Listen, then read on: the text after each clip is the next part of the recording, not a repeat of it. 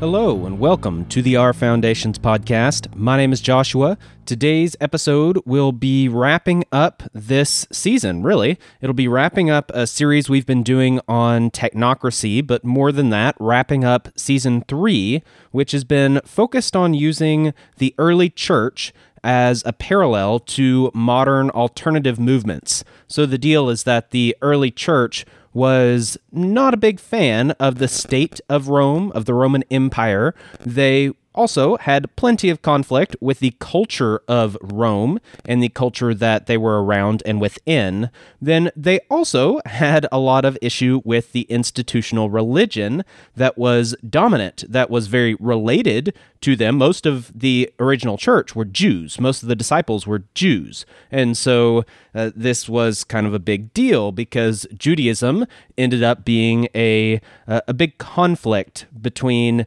the original church and the people that began to first believe in Christ. And so you had this group of people that came together as a community built around a specific belief system that at its core was, well, it at least had some central tenets of values and morality and ethics that are related to free will and voluntary interaction and things of this nature that have a lot of parallels to modern alternative movements. And so that's the deal. This early group of people, the original church just after the time of Christ, they started off very small, built around an ideology, had a lot of differences of opinions. They were not big fans of the state or the culture or the religion of their day, any of these things. They wanted to do something different. They had different beliefs.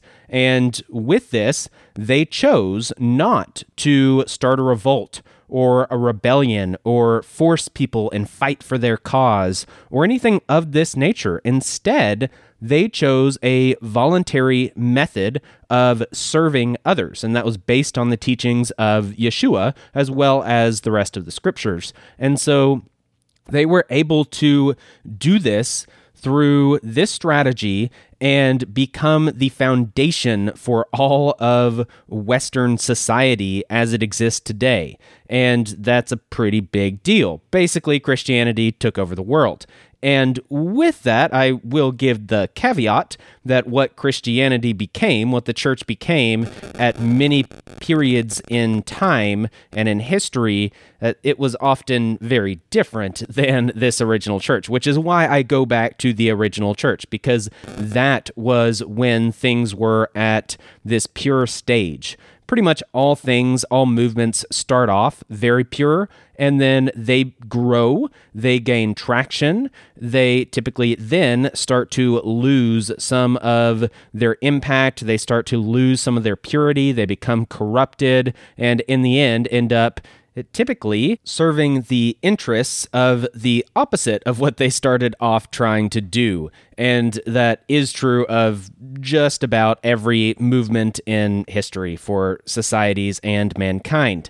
So with this, we go back to this early church, we see what they were doing, we see that it's very similar to modern times. Now, what are these modern alternative movements I'm talking about? It's mostly agorism and similar models. So you could get into something like voluntarism or libertarianism, some avenues of anarchism, lots of different aspects like this. You might be able to find some correlation with things like constitutionalism and some of those movements, although in my opinion, at their core, they are direct contradictions. So this would be movements that are not statist. So you've got the state, and you have people that believe in the state. These would be the statists. Then you have people that do not believe in the state, and those would not be statists. And so it is these non-statists that are starting to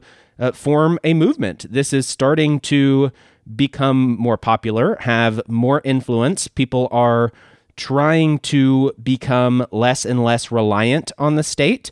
People are seeing more and more that the state does not have their best interests at heart, And although they would have always agreed that, well, most politicians are corrupt and the state is inefficient and ineffective and all this stuff, they still would have said, well, it's the best we got, or we need it, or it keeps us safe, or whatever the case may be. People are finally starting to see that these things aren't necessarily true, and that the answer may not lie within the state, but rather within the individuals forming community. So this then brings us to the bulk of today's episode and getting into this idea of looking at the original church as an example that we might be able to pull a lot from or directly follow. Ideally, directly follow, in my opinion, but if not, then at least mimic a lot of their strategies and some of their beliefs and ideologies. Now, I will mostly just be reading things that come from that time period or shortly after. And that is the bulk of what I want to do, to be able to state these things in their own terms. That's my goal here. But overall, I can start off by saying that looking into the beliefs of the first Christians would be beneficial to legitimize and to clarify a lot of the points I have made throughout this season 3 of this podcast. These believers lived and worshiped in the time of the apostles or just after, and many were direct disciples of the apostles. Some were around for Yeshua's teachings, but almost all of them were only one generation removed from Yeshua's ministry. So learning what they believed, how they acted, and their interpretation of the Bible and Yeshua's teachings, it is very helpful in further clarifying the points that I have been making, and basically the bulk of Season 3.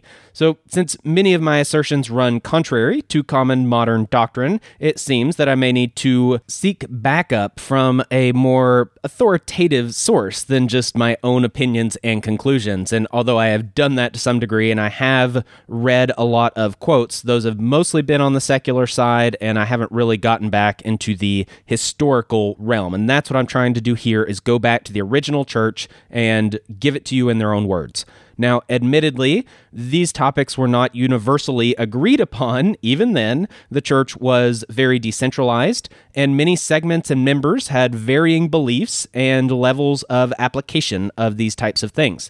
So just because one Christian that was a very early church father says one thing, that doesn't mean that the entire original church believed that one thing. But this should give you an idea of the types of things that they believed, the impact that they were having, and this type of thing. So I'm not only going to read from Christians of the day and some of these early church fathers, but also a lot from historians of the day and looking back at that day. And so giving a more, I guess, objective view on what these early Christians were doing and the impact they had on the world around them.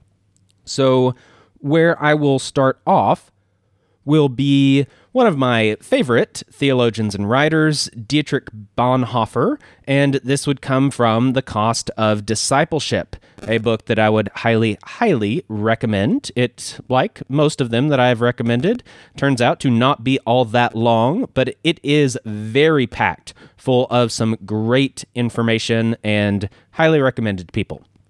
But when he is talking about the original Christians, this is something that he said that stood out to me. Quote, "It is not always the world which ejects the Christian from his secular calling. Even in the first century, we find that certain professions were regarded as incompatible with membership of the Christian church. The actor who had to play the part of pagan gods and heroes, the teacher who was forced to teach pagan mythologies in pagan schools, the gladiator who had to take human life for sport, the soldier who wielded the sword, the policeman and the judge all had to renounce their heathen professions if they wanted to be baptized. Later, the church, or was it perhaps the world, found it possible to lift the ban on these professions." So there, Bonhoeffer gives us a good idea on some of the thoughts that these original Christians had, that first century church. And I would venture to say that a lot of these opinions run contrary to most people in the modern church.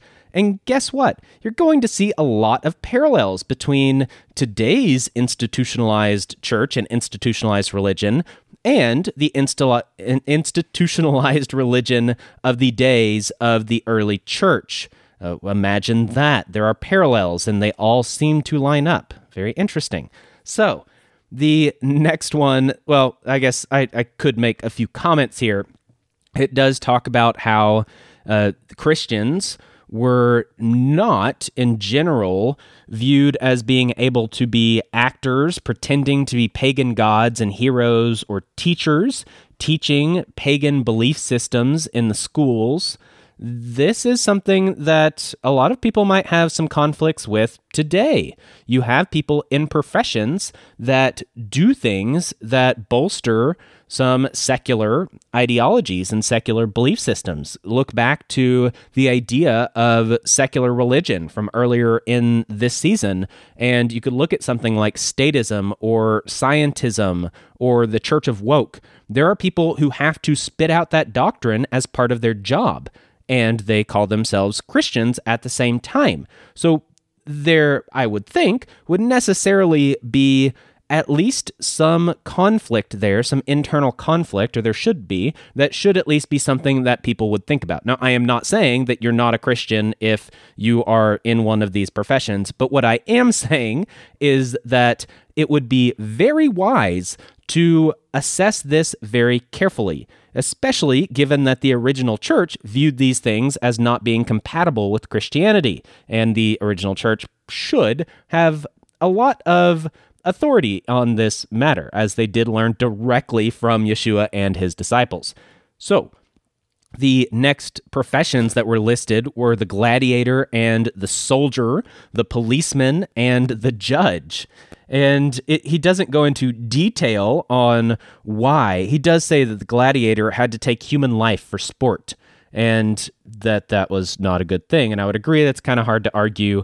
I doubt, at least, that modern Christians would go for that one. But the soldier who wielded the sword, that is one that definitely has some different opinions. There are pacifists. There are also those who just believe that supporting and being the force of the state would not be compatible with Christianity. I would probably fall into that camp.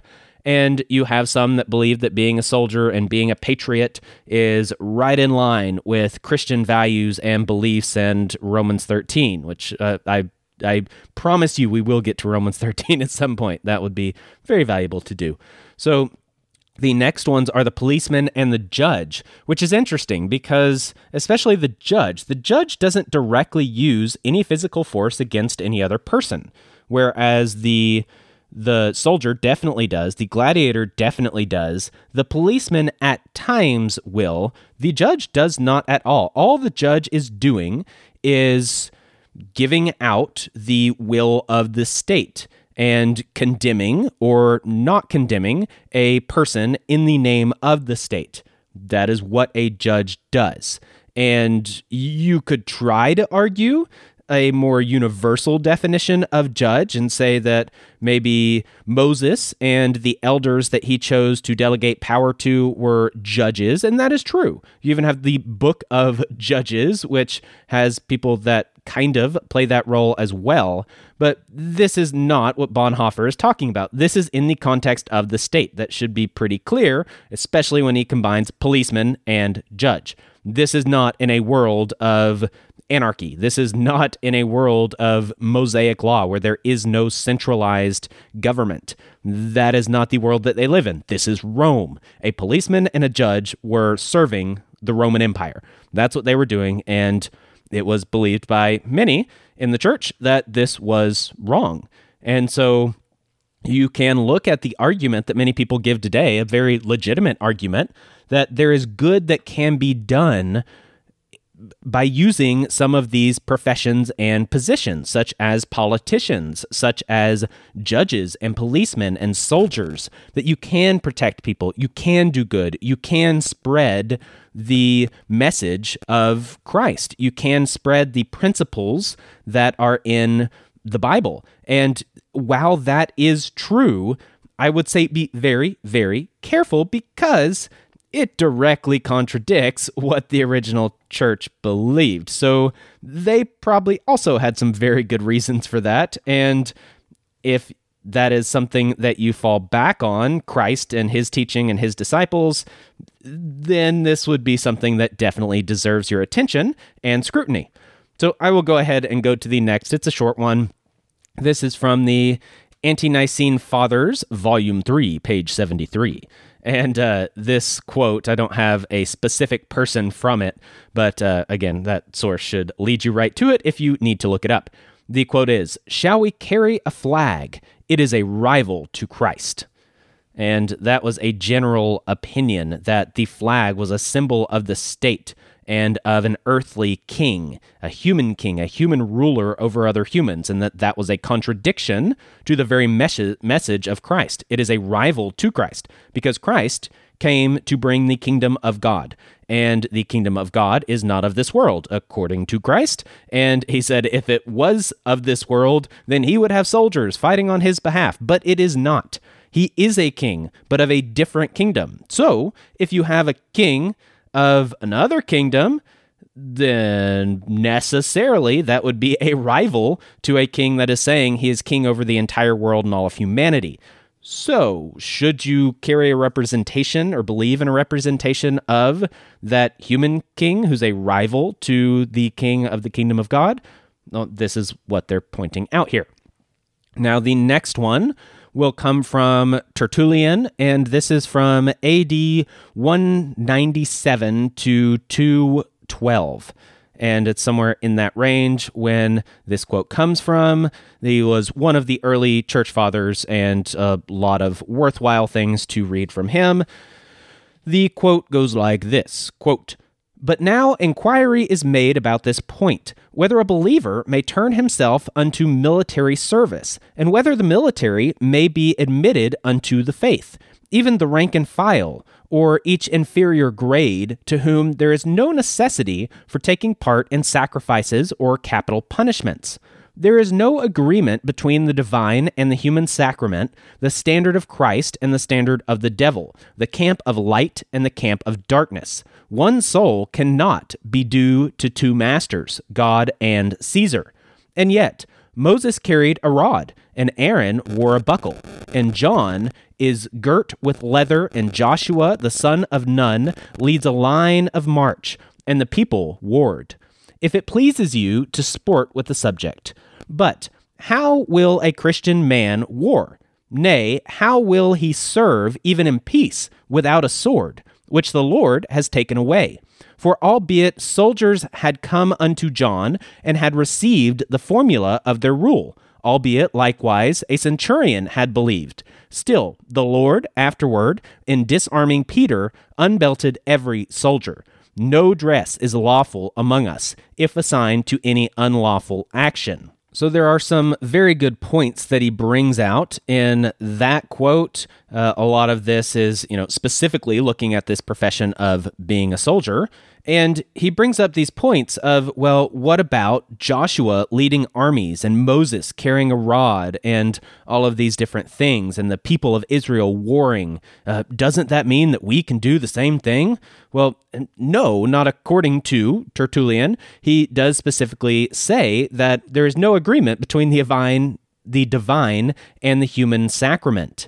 The standard of Christ and the standard of the devil, the camp of light and the camp of darkness. He is very clear that these are two different things, and they do not go together. I have done other episodes specifically on that subject, so you can go back and reference those if you like. But this is something that he makes very clear. So, even though you did have some examples in Scripture of people warring and there being soldiers who were followers of God, he says that now, in disarming Peter, he has unbelted every soldier. And although this is not exactly the route that I would argue personally, it is a good argument nonetheless that Peter had a very good reason of defending Jesus. Jesus was innocent, and the state was coming to kill him. And so in defense, self-defense, well, Peter was defending someone else who was not going to defend themselves. And so in that realm of, I would say it's the realm of self-defense, Peter pulled out his sword, and Christ said, no, this is not the way. And so in doing so, that is a message to all Christians, according to Tertullian. So take that as his quote, not mine, and it doesn't have to be yours, but it is a good point that we do have examples in Scripture where Christ specifically says, and the disciples and their disciples later say very similar things, that violence and force is not the way of the kingdom of God, period. Just like Jesus said, my kingdom is not of this world. If it were, I would have soldiers fighting. We would use force, but we're not, because that's not the way.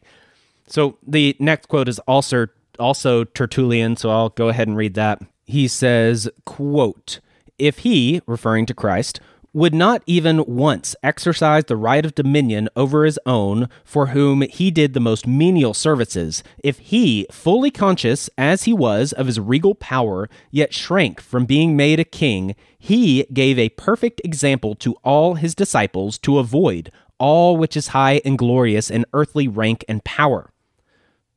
End quote. So yes, Christ did have every right to be king. He had many claims to the throne of Israel in a secular sense, whether it be from bloodline or without bloodline. That's the really cool thing of his lineage through Mary and through Joseph. Through Mary, it was a direct bloodline that he was directly linked to the line of kings. But there was a curse that was put on that line at some point in the earlier time that is recorded in Scripture. And so technically, that line no longer had a right to the throne. But there is, if you look at the genealogy, there is another branch that was not directly descendant from that cursed line that did have a legal claim to the throne, and that is how Yeshua does have a legal claim to the throne, and it's on both sides. Now, I should actually say that I'm not 100% positive which side, whether it was Mary or Joseph, which side had which line. I can't remember for sure. I think I just said Mary was one, but I'm not 100% positive on that.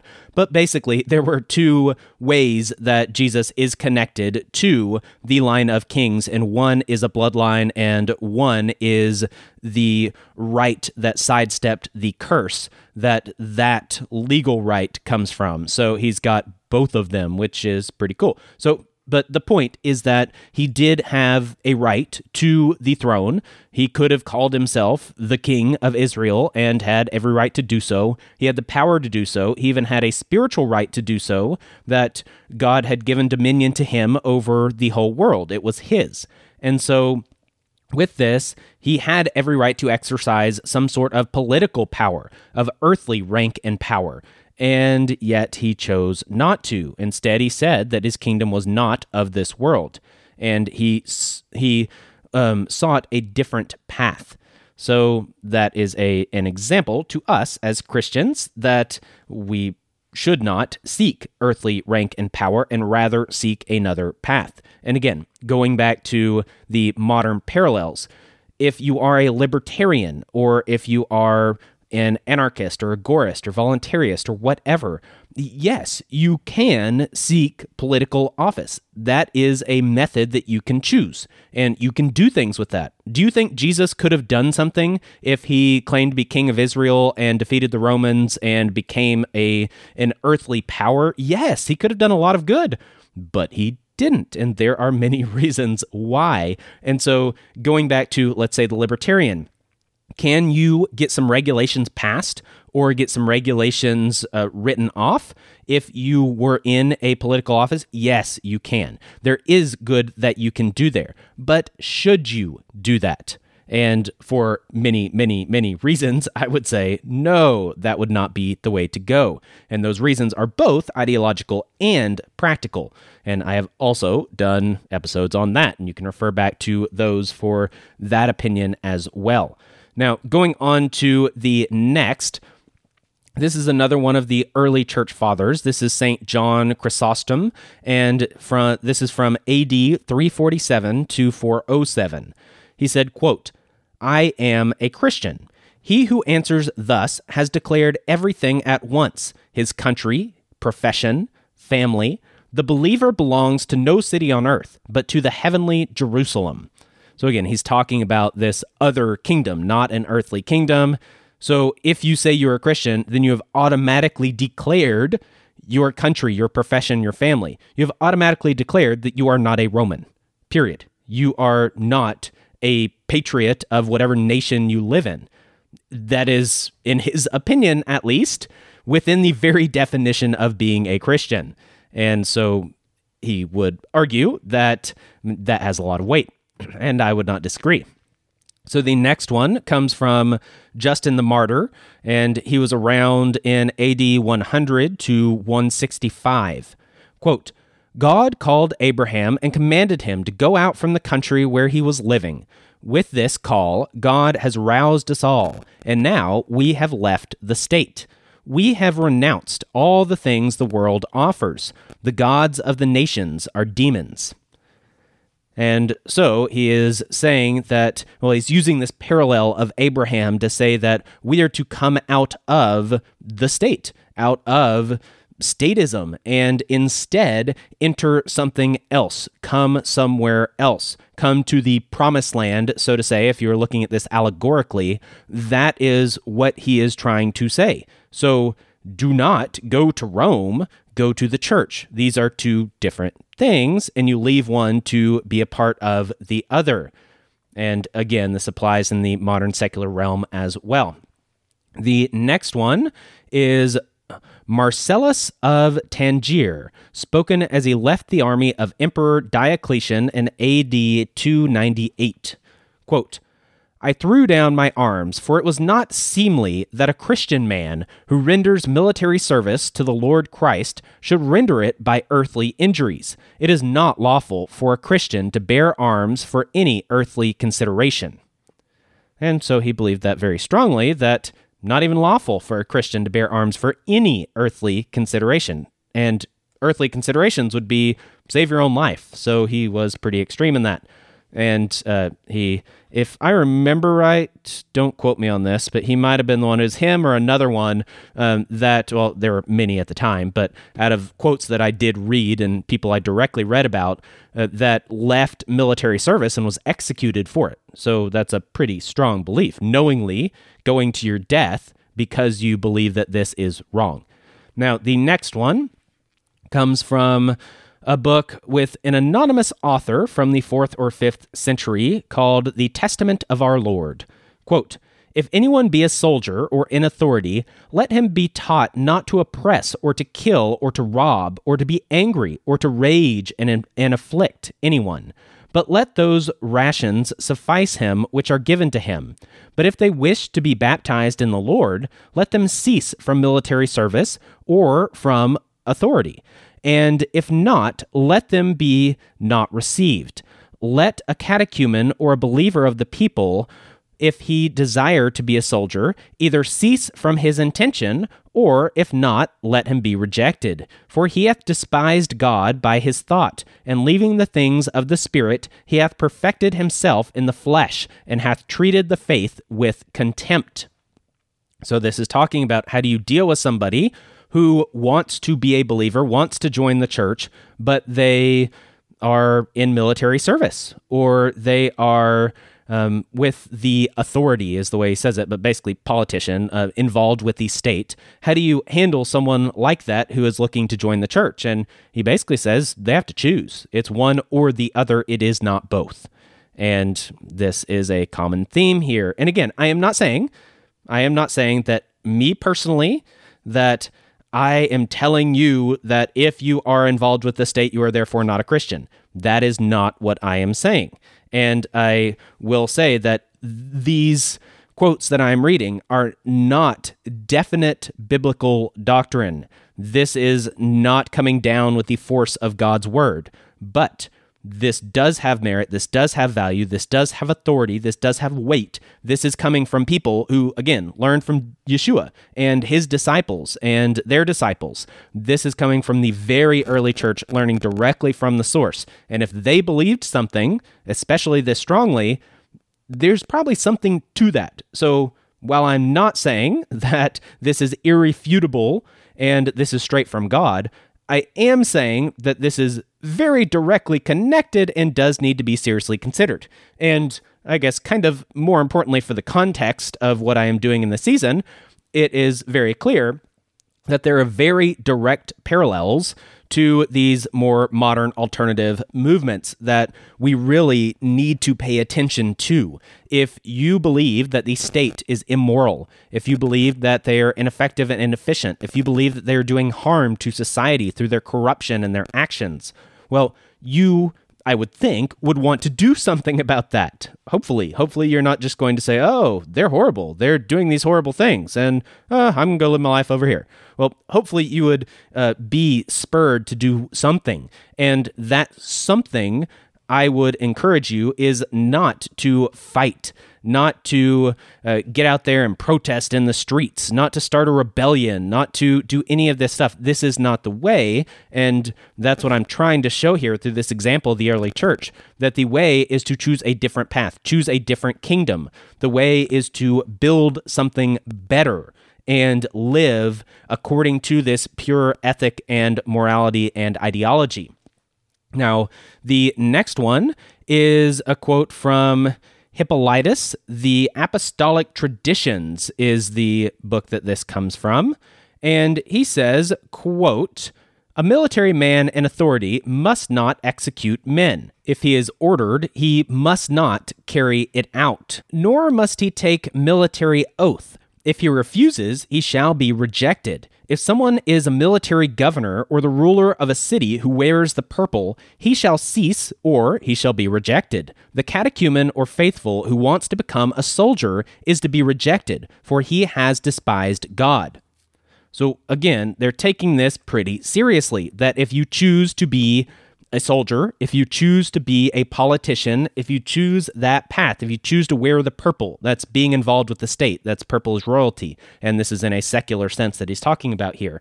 So if you choose that path, then you are automatically choosing a different path than the kingdom of God. Those are two paths that are, it's a dichotomy. You can't choose both. They are different. You choose one or you choose the other. Now, another interesting thing that I guess I didn't mention, earlier on there was a quote that I read that said something about carrying out capital punishment. Many Christians today believe that capital punishment is something given down by God that should be enacted by the secular state. And I would just point out that, again, in the original church, there were plenty that said that that is definitely not the case, that a Christian should not carry out capital punishment on behalf of the state, and that was pretty clear. So you should see that there are many contradictions with the modern institutional church, and yes, there were many contradictions between what this church was saying, the original church, and the institutional church of their day, let's say Judaism. And remember, Yeshua was the Messiah of the Jews. There was Judaism that pointed to someone coming that was a part of God, and that someone did come. So it's, in a sense, a continuation of Judaism, not just this whole new random thing that came up out of nowhere. This is directly from Judaism. So if there was some sort of revival in today's modern world, it would come from the modern Christian church. It would not be some new thing that came out of nowhere, but it would be something very different than the modern Christian church. It would be something new. And you can take that wherever you want. Think about it on your own. But there are also prominent historians of the early church who shed light on similar aspects of the beliefs of the church. And so I'll read some of those now. This first one comes from Neander. He said, quote, "It was far from their imaginations to conceive it possible that Christianity should appropriate itself to the relations and offices of the state. The Christians stood aloof from the state as a priestly and spiritual race, and Christianity seemed able to influence civil life only in that manner, which, it must be confessed, is the purest, by practically endeavoring to instill more and more of the holy feeling into the citizens of the state. So he's talking about how, yes, they didn't use the state, don't really need to explain a lot of that, but in addition to that this is the purest way to go about it, and it does have an effect on the citizenry, even if you are influencing them strictly in civil life through this aspect of spirituality and religion, that does have a big impact. The next mini quotes come from Edward Gibbon, and I will admit that some people believe that Edward Gibbon did not tell an exactly accurate view of all aspect of his histories. But I will also say that these quotes in particular seem to come from areas that there's not a lot of debate about. So that's where I'm drawing from. The first is, quote, and he's talking about the Christians here, quote, "Their simplicity was offended by the use of oaths, by the pomp of magistry, by the active contention of public life, nor could their humane ignorance be convinced that it was lawful on any occasion to shed the blood of our fellow creatures, either by the sword of justice or by that of war, even though their criminal attempts should threaten the peace and safety of the community." So he's saying that this is not necessarily a good thing, that this is threatening the peace and safety of the community, like most statists would say today. But even so, what they believed was that they should not use force and violence against other people, whether it's through justice or whether it's through war. And yes, that does have a lot of differences with most in the modern church today. The next bit, quote, "The Christians felt and confessed that such institutions, human governments, might be necessary for the present system of the world, and they submitted to the authority of their pagan governors. This indolent or even criminal disregard of the public welfare exposed them to the contempt and reproach of the pagans, who very frequently asked what must be the fate of the empire, attacked on all sides by barbarians, if all mankind should adopt the pusillanimous statements of the new sect." So he does make it clear that the Christians did not fight against the state, but rather they submitted to the state, which should make a lot of sense because that's what Romans 13 says, and that's what Yeshua did tell them to do, to submit. But at the same time, they were viewed, even though they submitted, as indolent or even criminal in their disregard of the public welfare, because they did not view the state from a statist perspective. And so the people of Rome often felt like the Christians were the ones that were going to bring down the empire, because there were these barbarians on all sides and they were causing all this disruption on the inside, and they're not even taking up arms and warfare, and that this was going to be the end of the empire because of the Christians. And I would say that this is a very good starting point for understanding Romans 13. To submit, but not to support and not to be a part of. That is key. And I would also agree with modern alternative movements that there are times when, personally, my opinion is that you should submit, even though the law is immoral, even though they have no right to do something according to natural law or sometimes even their own law. But still, the method that I personally vouch for is not resistance, but submission. And even though you submit, that doesn't mean that you support. That doesn't mean that you're saying it's okay or that it's right. That just means you're choosing a different path of resistance. You're choosing a different path of strategy for how to pursue actual liberty and morality. And that path is different than rebellion. So the next one, also Edward Gibbon still, and this was roughly from the time period, by the way, of AD 284 to AD 300. The next one is, quote, But while they inculcated the maxims of passive obedience, they refused to take any active part in the civil administration or military defense of the empire. So again, just to make it very clear from an historian's perspective that they refused to take any active part in civil administration or military defense. So they did not fight for the state. They did not have a profession within the state, at least an administrative profession. And so that is pretty clear there. I don't really need to explain that. The next one, quote, a sentence of death was executed on Maximilianus, an African youth, who was produced by his father as a sufficient and legal recruit, but who obstinately persisted in declaring that his conscience would not permit him to embrace the profession of a soldier. On the day of a public festival, Marcellus, a centurion, threw away his belt, his arms, and the insignia of his office, and exclaimed with a loud voice that he would obey none but Jesus Christ, the eternal King, that he renounced forever the use of carnal weapons and the service of an idolatrous master. He was condemned and beheaded for his desertion.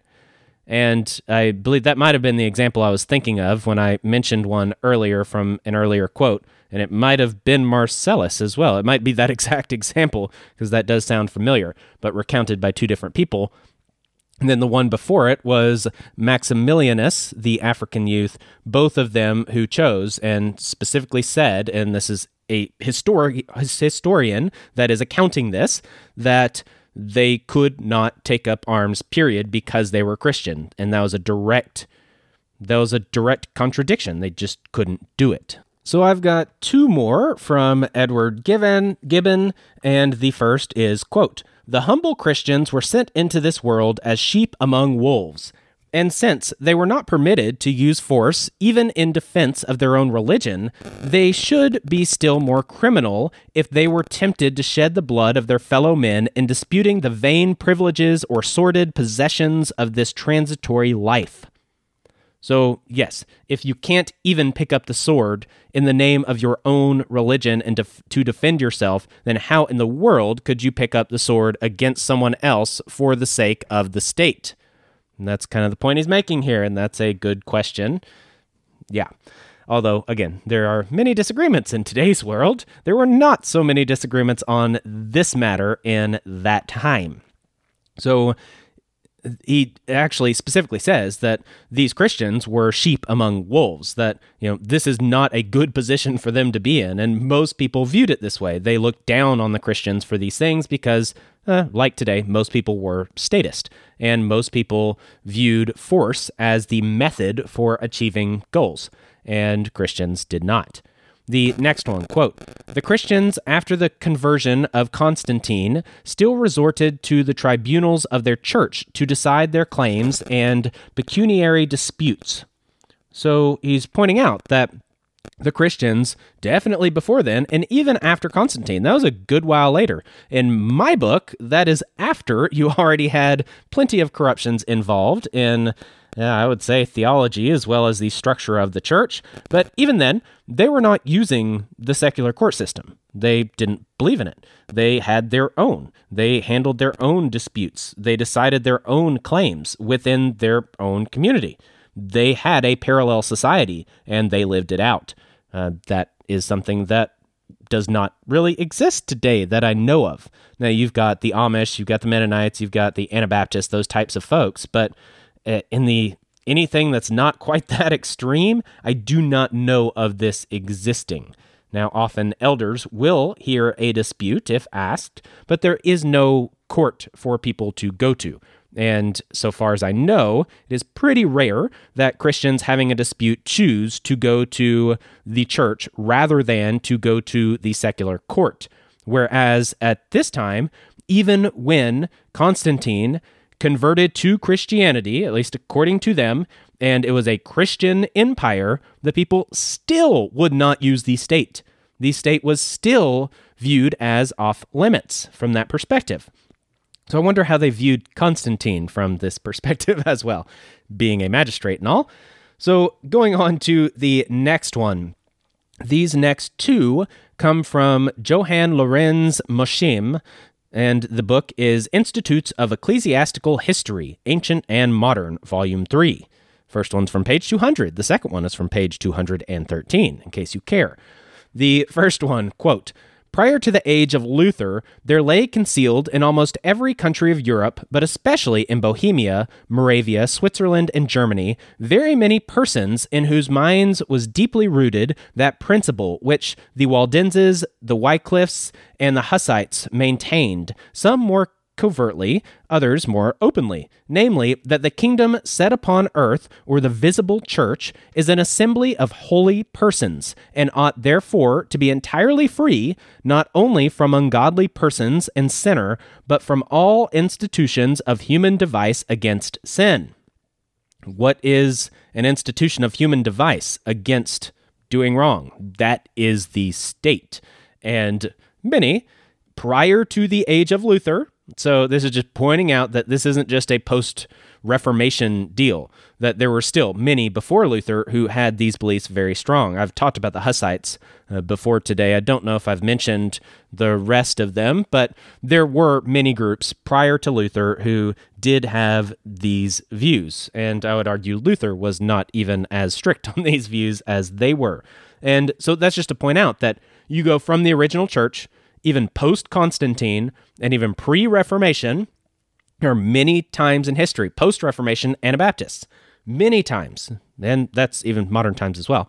But there is this thread, there is this remnant throughout the Christian church that believes that the state is not the way. They are not statists, and that's just the way it is, and I think that's valuable to point out.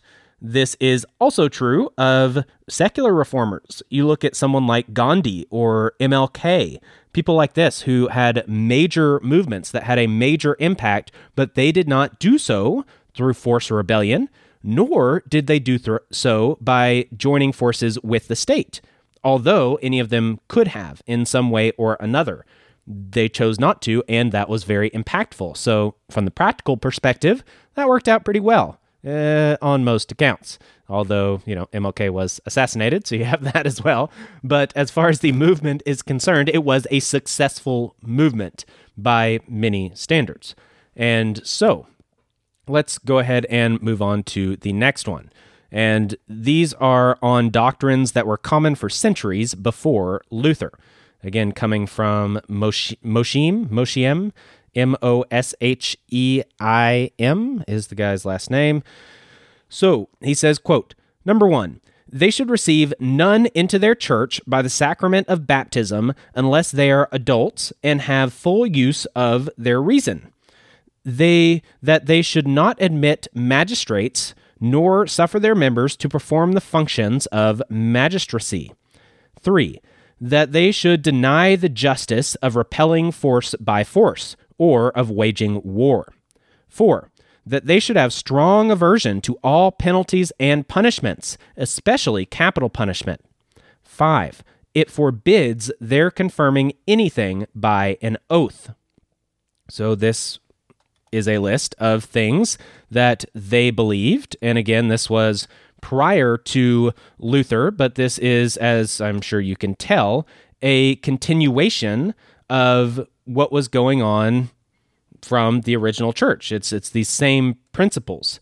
And so it's interesting that they point out yet again capital punishment, especially in a world where most Christians view that as the legitimate place of the state, as well as just the functions of magistracy. I didn't even know that was a word, and it might not be, I don't know.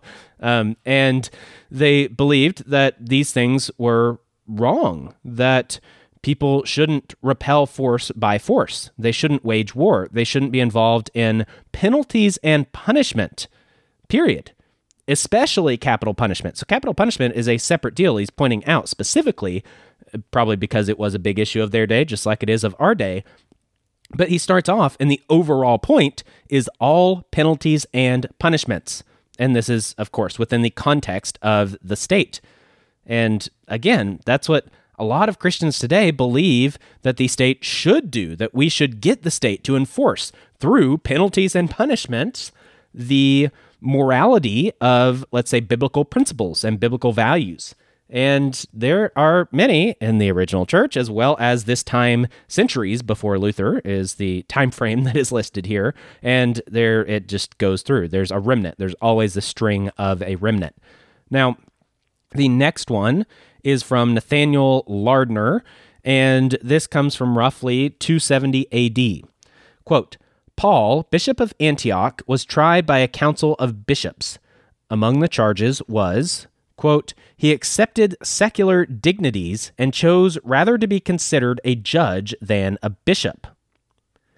So if you had someone, Paul, bishop of Antioch, who was tried by a council of bishops, so he was brought to this Christian court to hear a dispute, the charge was he accepted secular dignities and chose to be a judge rather than a bishop.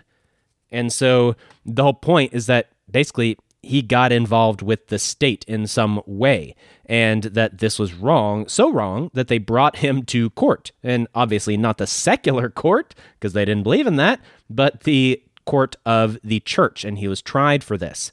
So yes, this was a serious thing. Now, the next one comes from Thomas Armitage from his book, History of the Baptists. And I've got two quotes from him. First one is, quote, we have seen that the party represented chiefly by Hub Meyer believed in government, paid all taxes, and obeyed all ordinances that did not interfere with the free exercise of religion. But, as a magistrate must bind himself by civil oath and use the sword, they held that a Christian could not be a magistrate, because the apostles knew nothing of church taxes imposed by the state, held no office, and took no part in war. They thought civil government was necessary for the wicked, but their foes either could or would not understand them.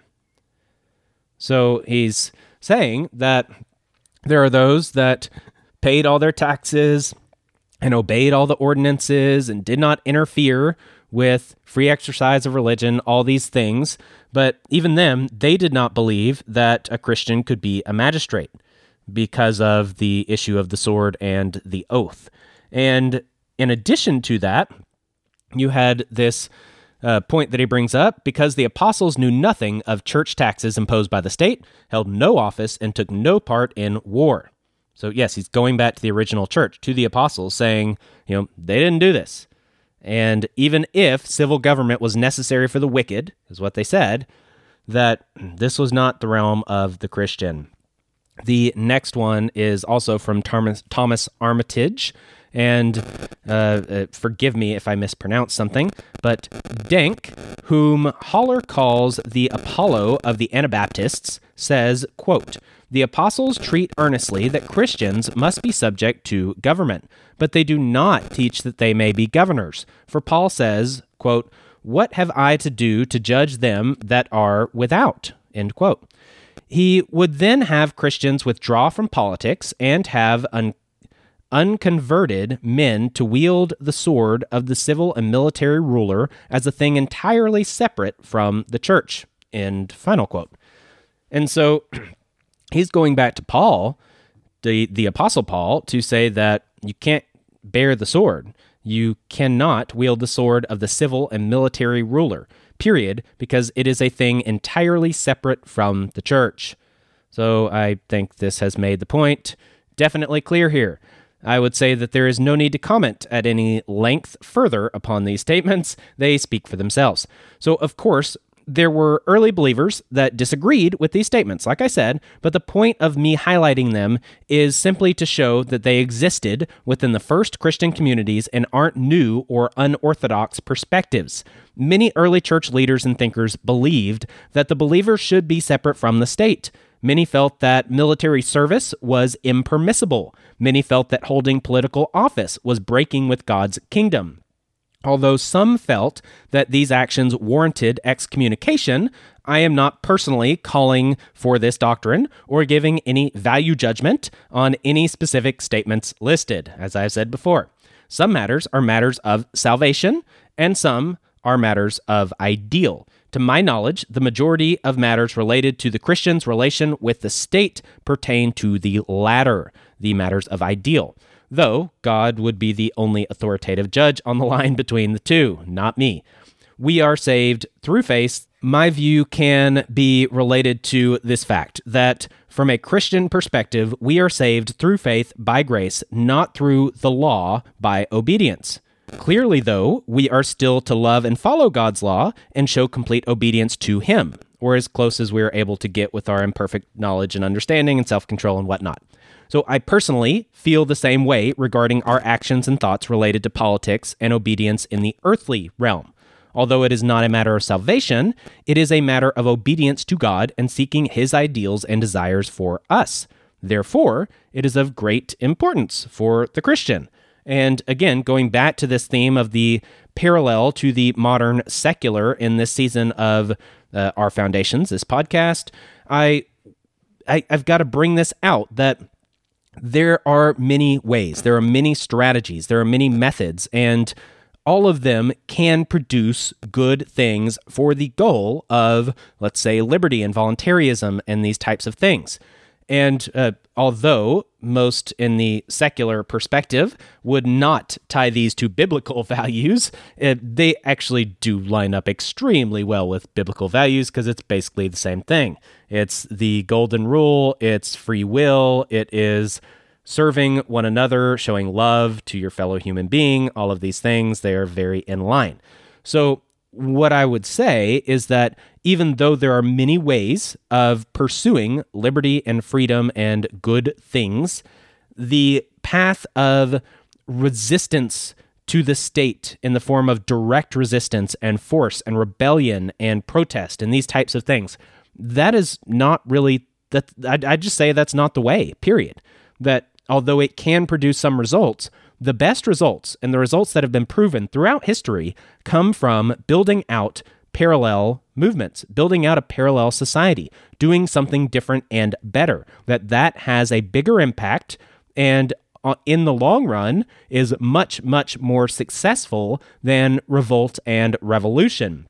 Even if revolt and revolution have oftentimes historically totally changed things, in the long run, that typically doesn't go so well for the original cause. And I will also give the stipulation that has happened in just about every movement, but it just seems to happen much more quickly with revolt and revolution versus something like the example of early Christianity or Gandhi or MLK or someone like that, where it may have taken a little longer to get things going and to be successful, but it ended up having this huge impact, even if there were some corruptions along the way and some issues as well. I'm not saying that this route creates perfection or utopia, because that is not true. What I am saying is this route is better because it is moral. It actually fits with the ideology of something like voluntarism or libertarianism, anarchism, Christianity, any of these things. And I would say that it is practically the way to go because it is effective. And that would be my personal argument. So with that, I guess I'm going to wrap up here. I will say that anybody listening new to this show, I'll give you a shout out if you come from the Homesteaders of America event that I was recently at last weekend. It was a very good event, met quite a few people, made some other connections with people in my region, and hopefully that grows into something. And it seems that the Agorist community that we've grown here in my area might not be very common in other places. Seems like other people are still trying to find that or trying to build that or just seeking and don't have any sources. So that seems like something that is a big need, and hopefully that does begin to grow in a more formal, structured way. And that would definitely be something that I would love to help out with. If anybody wants to reach out to me, if there's something I can do, and often there's at least something that I can do, even if it's just pointing you in a certain direction, then please feel free to reach out. If you're into things like homesteading and permaculture, I will give this little tidbit that was interesting. While we were at that conference, PMAs were brought up. Private membership associations, which I've talked about a decent bit here and there, that was brought up, and there was a lot of interest in that, even though even the speakers who brought that up didn't really know what it was. So generally, the expression was just that, oh, this is this really cool new thing that people are doing, and we love to see where it's going, and we're curious to learn more about it. And that was about it. So I actually talked to some of them about that, and talking with Joel Salatin. If you're familiar with that realm at all, you should know Joel Salatin. If not, look him up. But talked with him a little bit. He was one of the presenters, and it was interesting because it seems that he is coming further and further in line with agorism, which is really cool. I had gone to his farm, Polyface Farm, with my family on vacation about 2 years ago, and he had been talking about similar things, about doing things outside of the system, just doing them themselves, doing things on the farm that, because of different regulations, they're supposed to do it this way and go to this place, but, hey, we're just going to do it here. We're going to do our own thing. And so I asked him afterwards about agorism, if he had heard of agorism, and he had not. And he had not really heard of much of any of that ideology, so to say, but it seems like he has learned more and more on that and is getting more and more on board with our side of things. Talking with him this time, he talked about the Rogue Food Conference, which is something that I think he headed up. I think it's him and John Moody, and I would really like to go to that. That's in Florida in March, maybe March 3rd. I don't know, somewhere around there. And so with this, he was talking about that and talking about how they're going to be talking about PMAs and ways to get around things. He had spoke at an anarchist event within, I think it was about a year ago or a little less. So that was really interesting. And he seemed to be very on board. He even mentioned people like, I forget who he mentioned. It might have been John Bush, but I'm not positive. I know he mentioned Catherine Austin Fitts, which most people in the Liberty community should be aware of her. And if not, again, look her up. And so it seems that a lot of even these big names in like permaculture and homesteading and these other related fields are coming really in line with what we're doing, and that what we're doing is a nexus. This idea of community self-reliance and agorism is a nexus for all of these things, and I'm really looking forward to that. But that's all. So thank you very much for listening. Thank you for all your support, for your money, ratings, reviews, emails, whatnot. Please reach out to me. Please continue to listen. I'm out. Peace. This has been Our Foundations Podcast. Goodbye. Thank you for listening. Goodbye. Bye-bye.